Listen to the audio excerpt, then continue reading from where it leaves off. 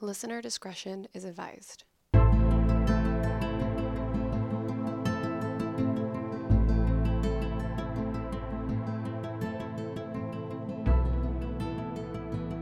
Hi everyone, welcome back to the I Should Totally Be Dead Right Now podcast, where we tell true stories of survivors of true crime, natural disasters, and everything else in between. So, hey Michelle. What's up? How's it going? It's going pretty good.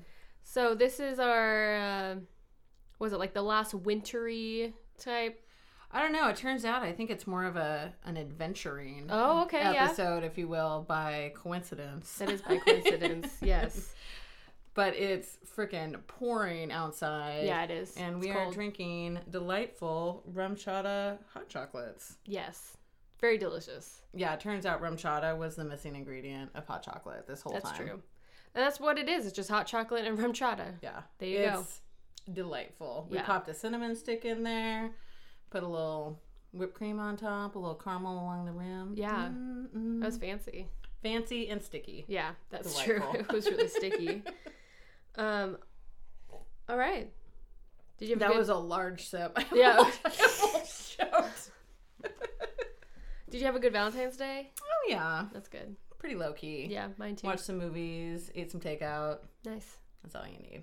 That Drank is all a lot you of need. champagne. There you go. I was vaguely concerned I was going to be hungover For today? Yeah. Okay.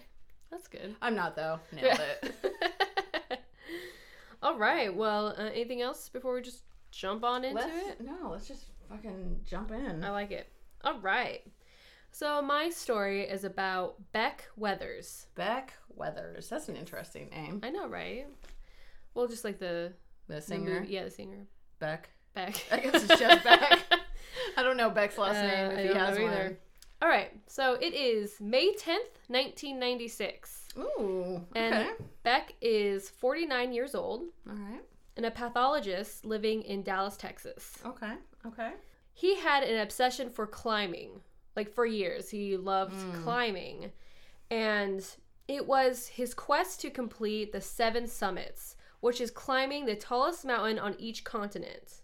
Oh, okay. So I can't come up like going to Mount Fuji in Japan and going to Mount Everest. So he already completed one, a guided climb of Vinson Massif in Antarctica.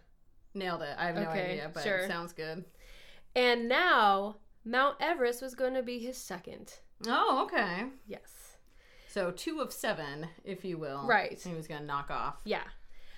So he joined a group of 8 people to climb Mount Everest. So they began on May 10th. So Beck's wife was not a fan of his climbing.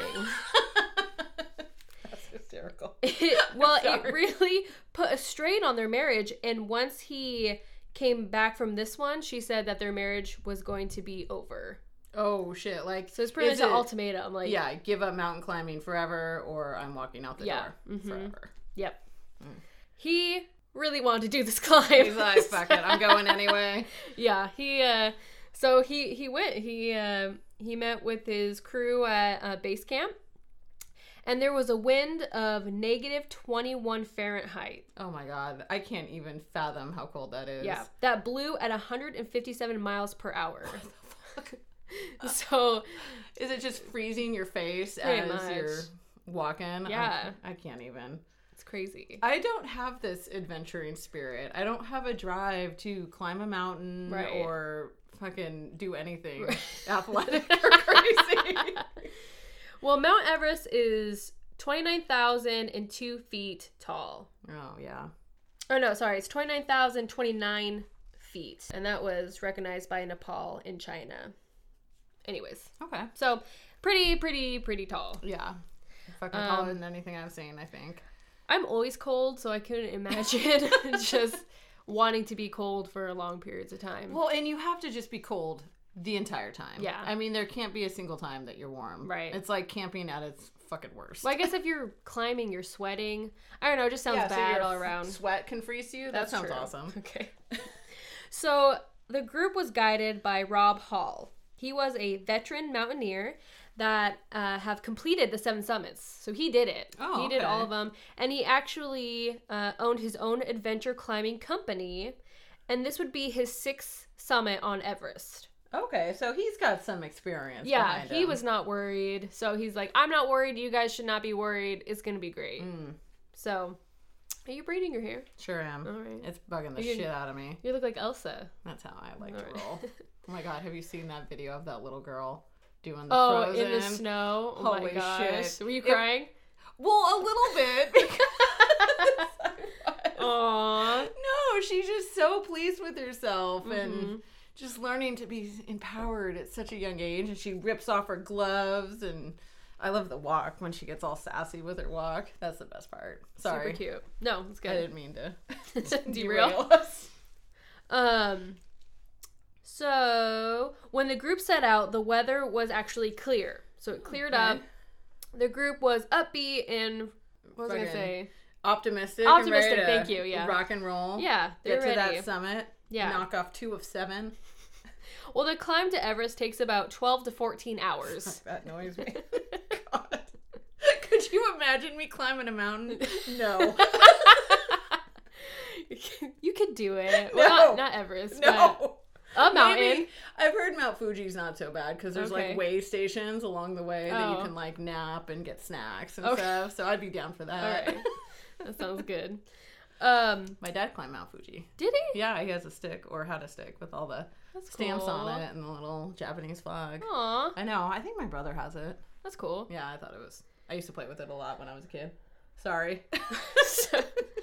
All right. So he's making his way. Well, before Beck went on this trip, he actually had surgery on his eyes to fix his nearsightedness. So the doctor made tiny incisions in his corneas to change the shape to make it for better sight. Okay, so is this like LASIK, pretty much? Pretty much, yeah. Okay. It's LASIK. But with the altitude, it warped his recovering eyes. So he was still recovering from the surgery, so the altitude was like fucking it all up. Oh, no. That sucks. Yeah. So that made him almost completely blind once it got dark. Like, he couldn't see at all. So Rob, the leader, Rob, told Beck that he could not continue. He would take the rest of the group up and then pick him up on the way down. Oh. So Beck was really depressed and would kind of fight him on it, but it made sense. He can't see. Yeah. And so he's just a liability to the whole rest of the safety of the rest of the team. Exactly. So he agreed and he waited. And then as other groups were passing him, they invited him to go with them, but he said, no, I said I would wait for my group. That is not what I expected you to say. Oh. I think he was like, hell yeah, now's my chance. Yeah. Nope. He waited. Good job. As the rest of the group went up, one member became too weak to continue. So Rob refused to leave them, and he stayed with that member. Oh. As he stayed with that member, unfortunately, Rob succumbed to the cold and he died. What? Yeah. Oh my gosh, took a turn. I know. I wasn't expecting. So it was 10 hours later that Beck realized something was not right. Something because they're not back wrong. yet. Exactly. Okay. So since being alone, he still had to wait for someone to come down because he didn't want to go by himself, and so he just waited. Yeah, I imagine that's a death sentence. It was a little after 5 p.m., and a climber descended and told Beck that Rob was stuck. He waited for one of his members of the original group to come down. Mike Groom was a fellow team leader with Rob. Mike had scaled Everest before, and Mike and the rest of the group set out for their tents to wait until morning to get to the bottom. So they had a little base camp set with their tents. So while they came down, Mike's like, okay, let's all go find our tents, and regroup and figure out what the fuck to do. Exactly. Unfortunately, a storm kind of blew in at that time, and it was covering the entire area with snow, and it was reducing the visibility to 0. So oh my gosh. It was so windy, it was so snowing that they couldn't see anything. Gosh. So they all huddled together and they kind of were like shuffling around trying to find their tents and trying to make their way down. Oh my god. This is not making a case for me mountain climbing ever. Beck lost one of his gloves in this process and immediately started to feel the effects of high altitude and freezing temperatures on his hands. Oh gosh. Well, it's probably frostbite immediately was setting in. Well, as the team huddled, a huge gust of wind knocked Beck on his back. And that's kind of where he stayed. while everyone else was kind of huddled.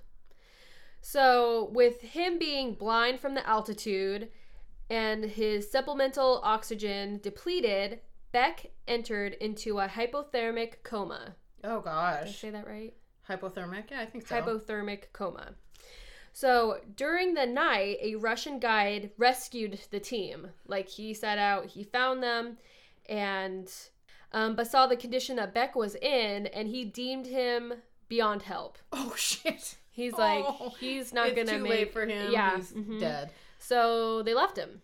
Oh, my gosh. In the morning, a Canadian doctor was sent up to retrieve Beck, and also a woman they left as well, because she was in the same predicament as Beck was.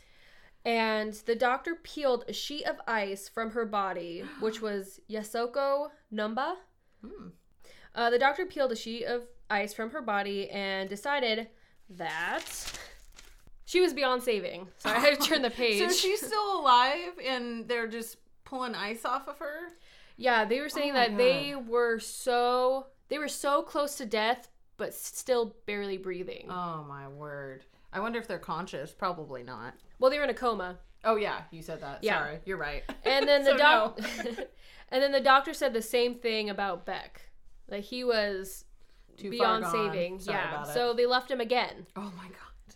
His face was encrusted with ice, his jacket was open to his waist, and several limbs were stiff. Frostbite was not far from coming. Oh, my goodness.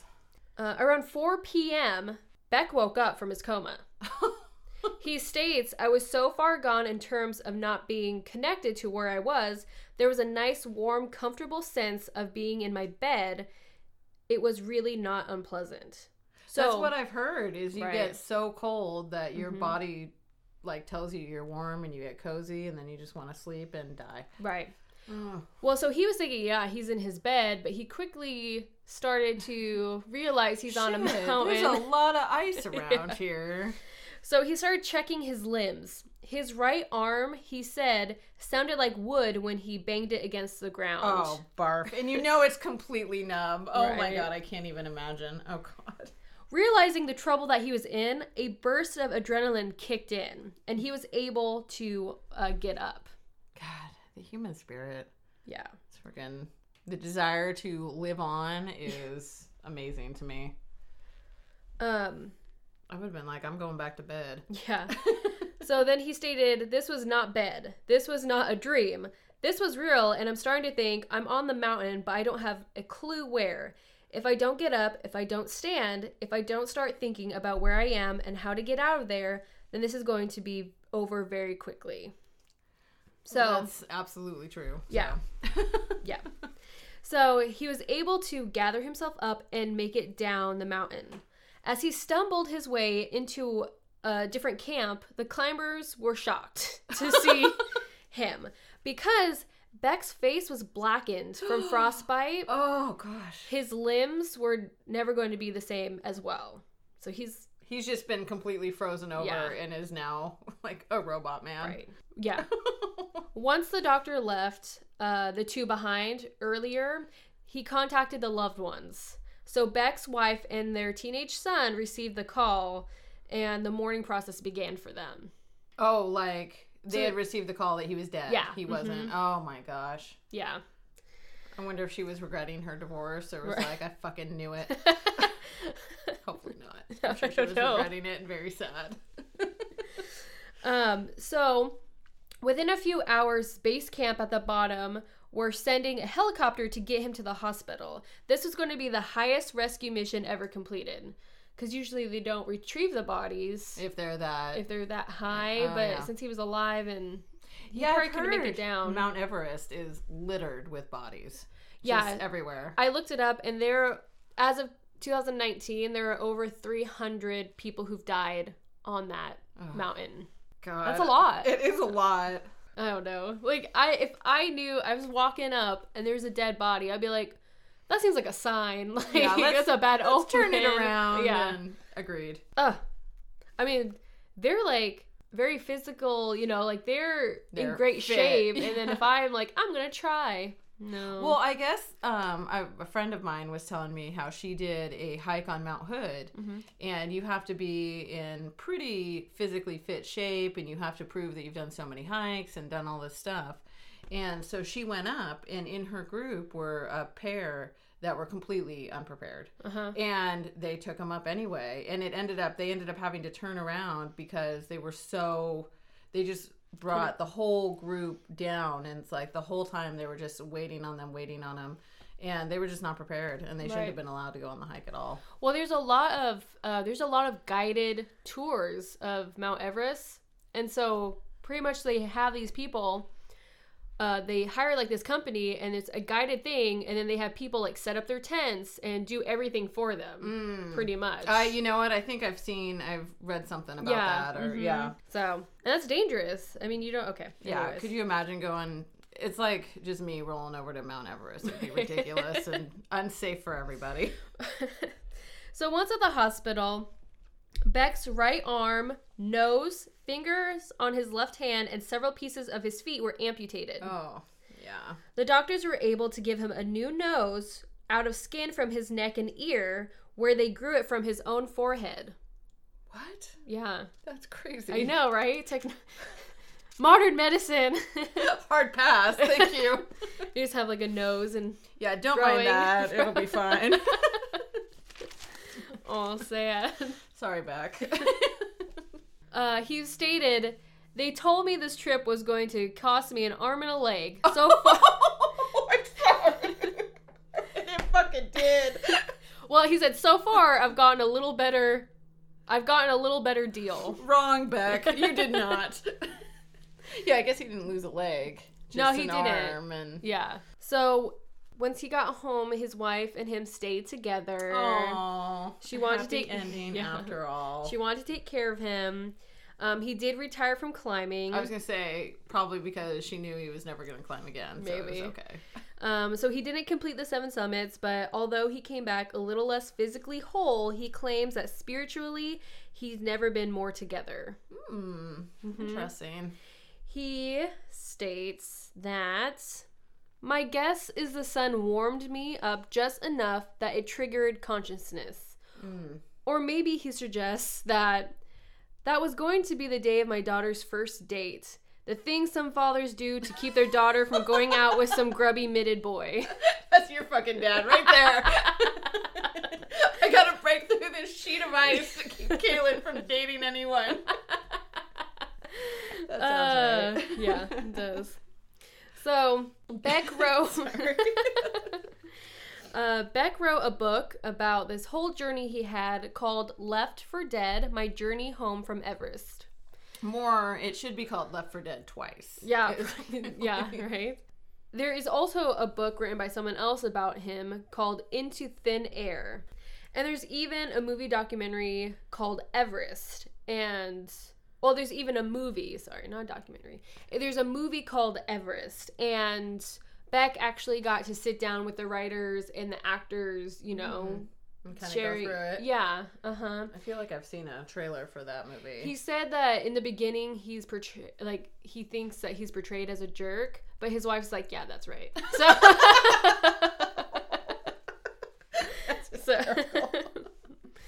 So after months of healing, physically and emotionally, Beck went back to practicing medicine and also became an inspirational public speaker.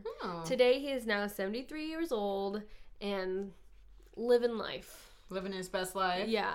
Nice. So don't go to Mount Everest. Yeah, moral of the story. Don't climb mountains. There's also a huge line at the very top of it because everyone wants that picture at the very top. And there's so many people that said the wait could be 20 to an hour and a half. And standing still for an hour and a half is very dangerous at the very top of the altitude. Oh my gosh. So, I'm like, close enough. Snapped it. Let's go. Yeah, pretty much. So, I don't know. It's a big accomplishment, but I don't know if it's worth it. Yeah.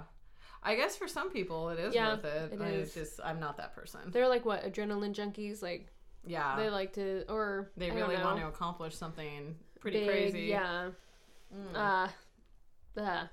Well, that's maybe a good segue into my story, because he was also trying to accomplish something pretty remarkable that I would also have no part of. Okay. So this is the story of an Italian man named Mauro Prosperi. And I apologize in advance if I completely butchered that. I probably did. So in 1994, he signed up to participate in the Marathon des Sables.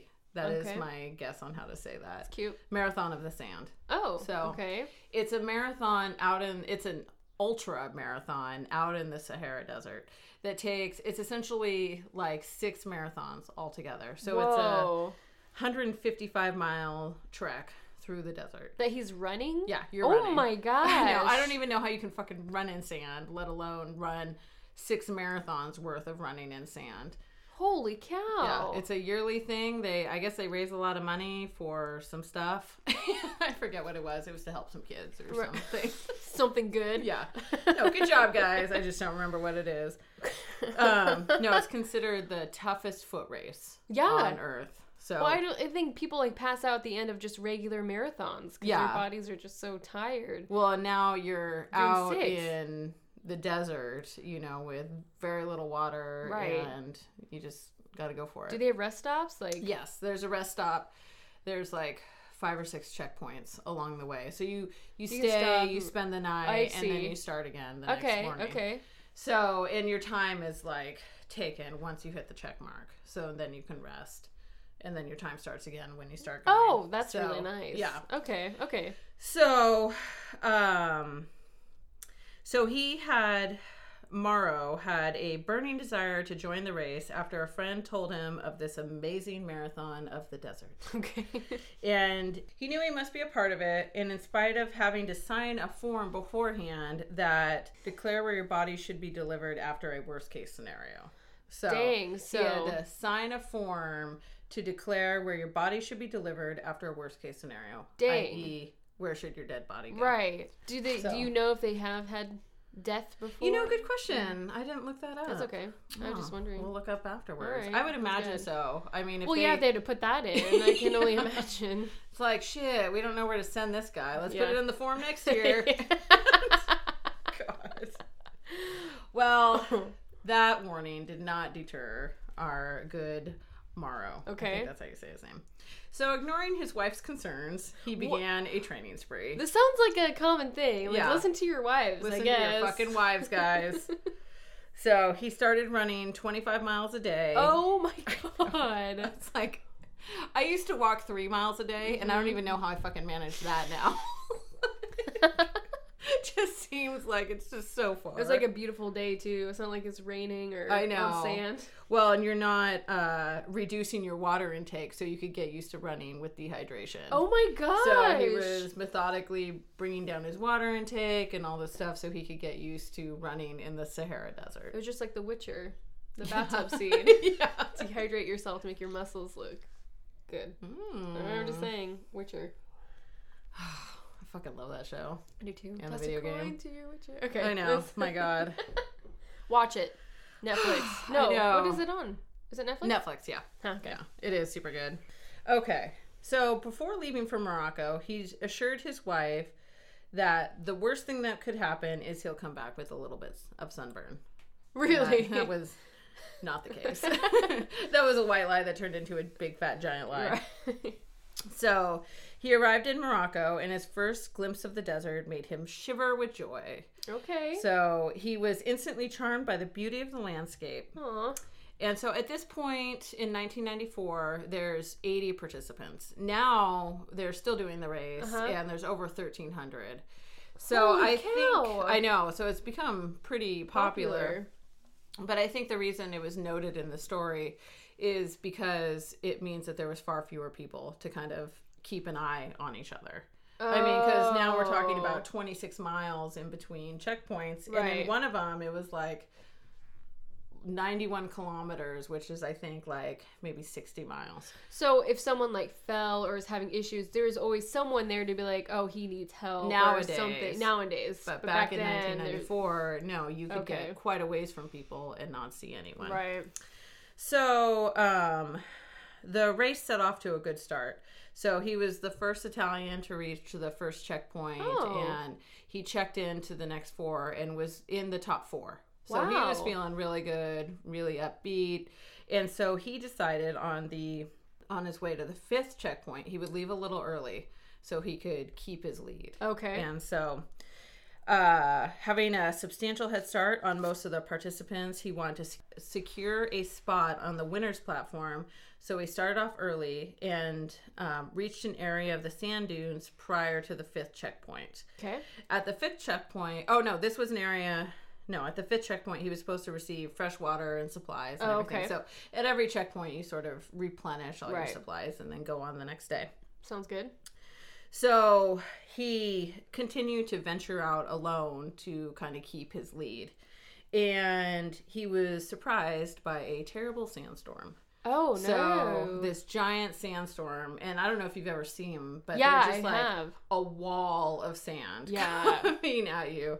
So this sandstorm sparks up, and the grains of sand did a ton of damage to his skin and his gear and everything. I mean, you're getting sandpapered, essentially. Right, because it's fast winds too, huh? Yeah, it's high winds that are and you're just getting pelted. Wow. So he tried to continue on the race, and eventually he was like, I can't continue on. So he hunkered down, and turns out it took 8 hours for the sandstorm to pass. Oh my gosh. So he was kind of hunkered down. I'm assuming they all had sort of emergency shelters, that they could bring with them, like little tents or something. Okay. So somehow he found cover, made it through the sandstorm, and by the time it ended, it was dark, and he was pretty upset because he felt like he got pretty far off course, that the people are probably way ahead of him, which I don't really understand, just because they would have been in the same sandstorm as he was. But he figured he could try to make up lost time,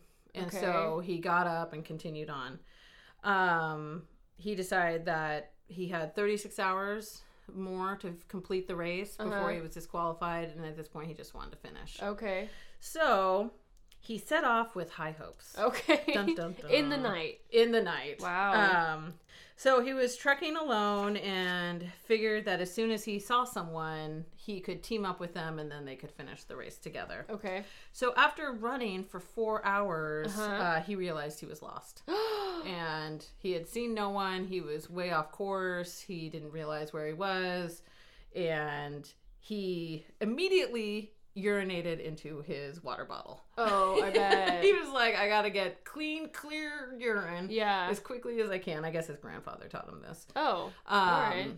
Because he had only a half a bottle of water left. So he had 2 bottles of water. One was completely empty and the other one was half. So he peed right away to save it and kept on moving. So the sandstorm kind of were there markers for there this? There probably was, and then they were covered gone or blew away. Okay. So he had a knife, a sleeping bag, a compass, a map, some dehydrated food, but only a half of a bottle of water left. Okay. He would have, like I said, he would have gotten more. He would have been able to replenish all of his supplies once he hit that other checkpoint. But fortunately, because of his training, all that tough training he did beforehand, he was actually faring pretty well. He had pretty dark skin, so he wasn't getting a lot of sun damage. Oh, okay. And he had a hat with him. Actually, he had 2 hats with him, so he always kept his head covered. And he only walked after dark and early in the morning, and really just headed for cover during the middle of the day when it was just so hot. Okay. So, the next day, he heard a helicopter. Ooh! And was all excited. Yay! So he rushed to use his flare that he had, but the helicopter was too low and didn't see his tiny little flare. So too low? Yeah, I guess it was too low on the horizon. Oh, and so the dunes kind of... Yeah, so it just made it so he couldn't see the tiny little flare he had. Sad. So I guess now, the next year, they required much bigger flares. Okay. Oh, so it's not flare gun, it's just a flare. Yeah, it's just a little flare that was the size of his thumb. Oh. And so I don't think it made it up really high anyway. And it was like a super little lightweight flare. And that's why they used it, because it was so light that you could carry it on your goddamn run that took forever through the desert. So the helicopter flew away, and Morrow sank into despair. Oh no. He's not upbeat no more. No, he's not upbeat anymore. So he trudged along for several days until he came across a Muslim shrine dubbed Marabout. And I apologize if I screwed that up. I guess it was used as a shelter for people crossing the desert. Oh. There's a specific name for the people who cross it. It starts with a B, and It's like we use a shrine, you said? Yeah, it's like it's a quick shelter. Oh, wow. As a stop, and then they could move along. But this shelter was long abandoned. Oh. The only thing he found in it was a priest in a coffin. That oh my had gosh. been dead a long time, you know, so he oh was... my god. Yeah. Okay. So there was nothing. Just a body. Okay. Yeah, just one priest. Some tech guy. Okay. So he decided to stay in the shrine for a bit. He cooked his food using more urine, water. He, like, the last of his water and fresh urine, the cleaner urine. I feel like I've talked about urine a lot. It's upsetting. Okay. That had been gone for 2 days. So now it's been like 2 days and he's had no water or anything. So he climbed up to the top of the shrine and he planted the Italian flag up there in hopes that someone would go by and see. And when he was climbing up, he found some bats. And so he immediately beheaded the bats, pulled out the intestines, and drank all their blood and Holy fluids. shit! Whoa! So while he was there, ate 20-something bats, just raw, because it was all there was, and it was the only way to get any fluids. So that's crazy. He's hanging out in the shrine and thinking about his family the whole time.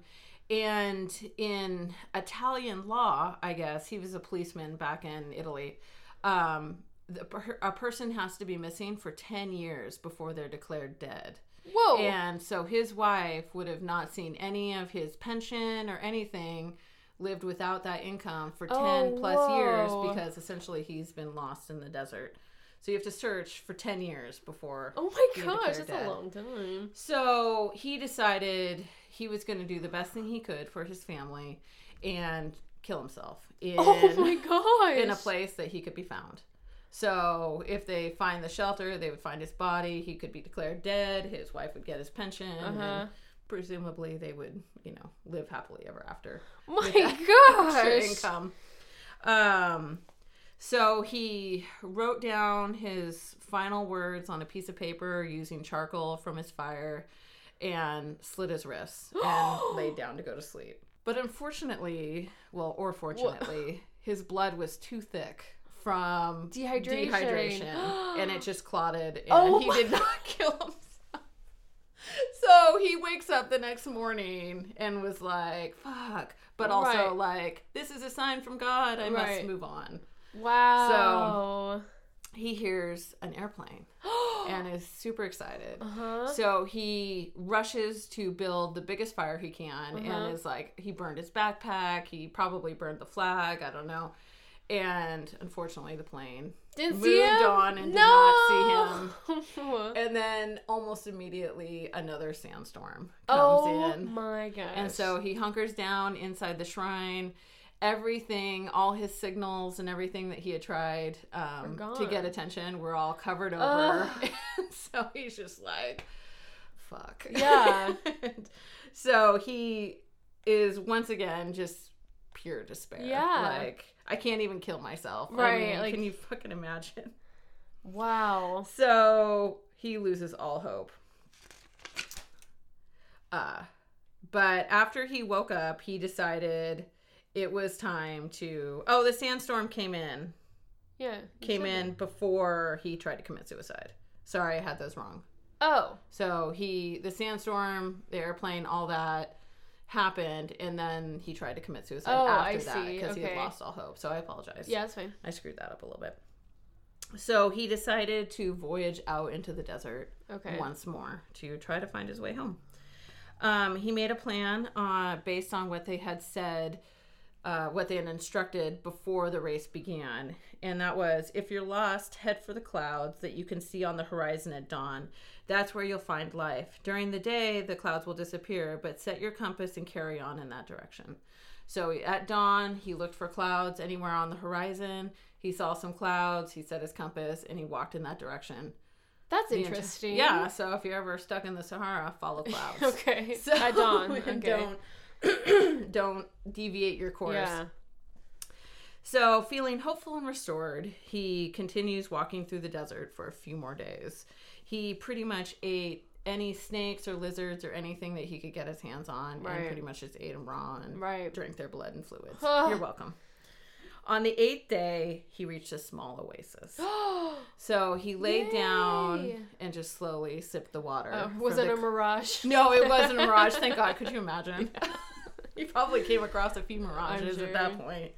No, he laid down just next to the water and just slowly sipped the water for, 4 hours or some such thing. And then feeling a little bit better, he kind of looked around and he saw a footprint, a human footprint. So he knew humans were around somewhere. Okay. So looking around, he eventually came across a herd of goats with a little girl right there. Oh, wow. And the little girl took one look at him and ran off screaming. I bet. I would too. He was probably looking pretty rough at this point. But fortunately, she did sound the alarm in their little settlement to come and take a look at this freaky guy that just walked in.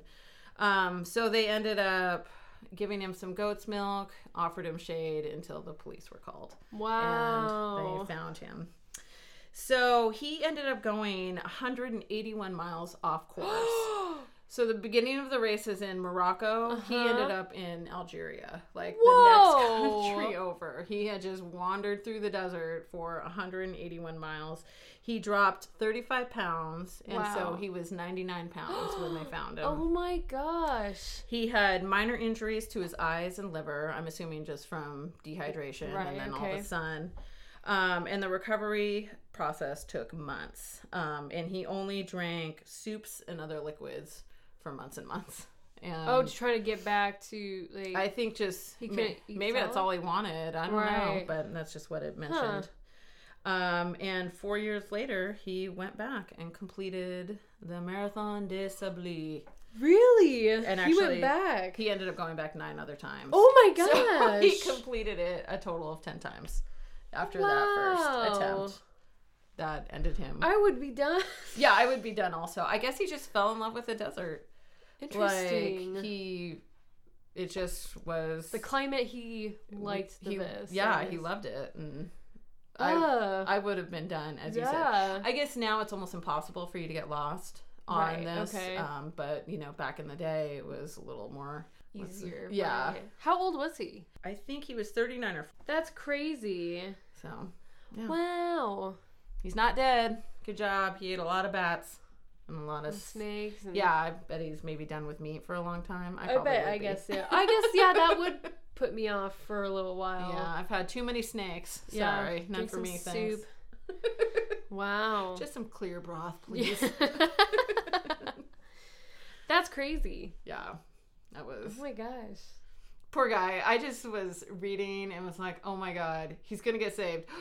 No, he didn't get saved. Oh, he's going to get saved. No, he didn't get saved. Yeah. Well, it's a good story. I'm done with adventuring forever. I guess so, yeah. No climbing, no running, I don't know. Yeah. I actually trained for a marathon. Did you? Forever ago, because I wanted to do the Disney marathon. Oh, yeah.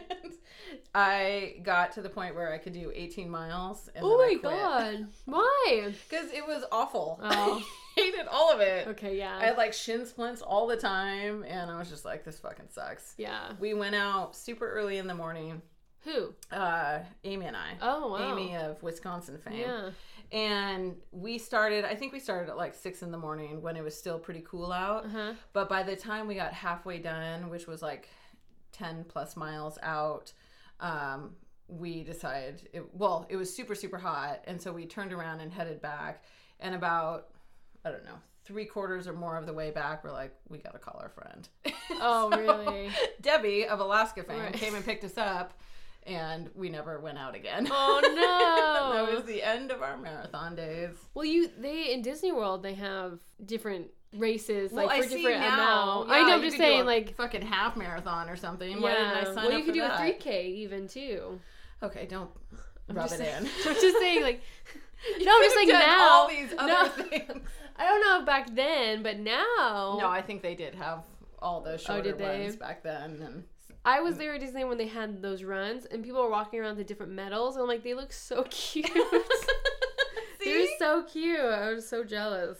That's what I wanted. Yeah, right. That dream has died, though. I'm sorry. Now it's puzzles. It is puzzles. Disney puzzles. Yeah. I love puzzles. As do I.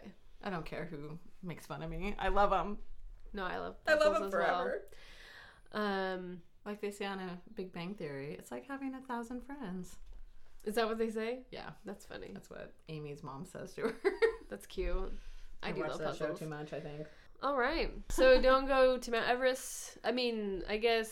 No, don't Sierra... go.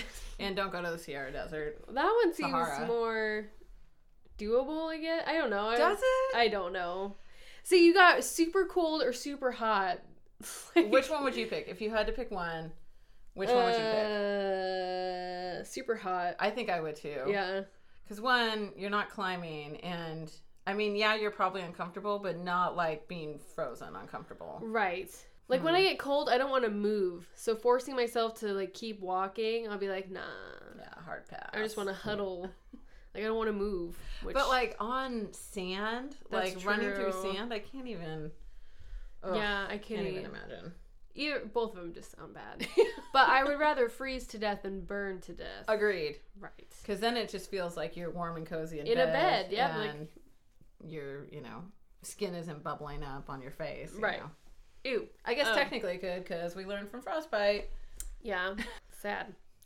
All right. Well. On that note. On that note, I might go Don't take do a it. nap for the Yeah. rest of the day.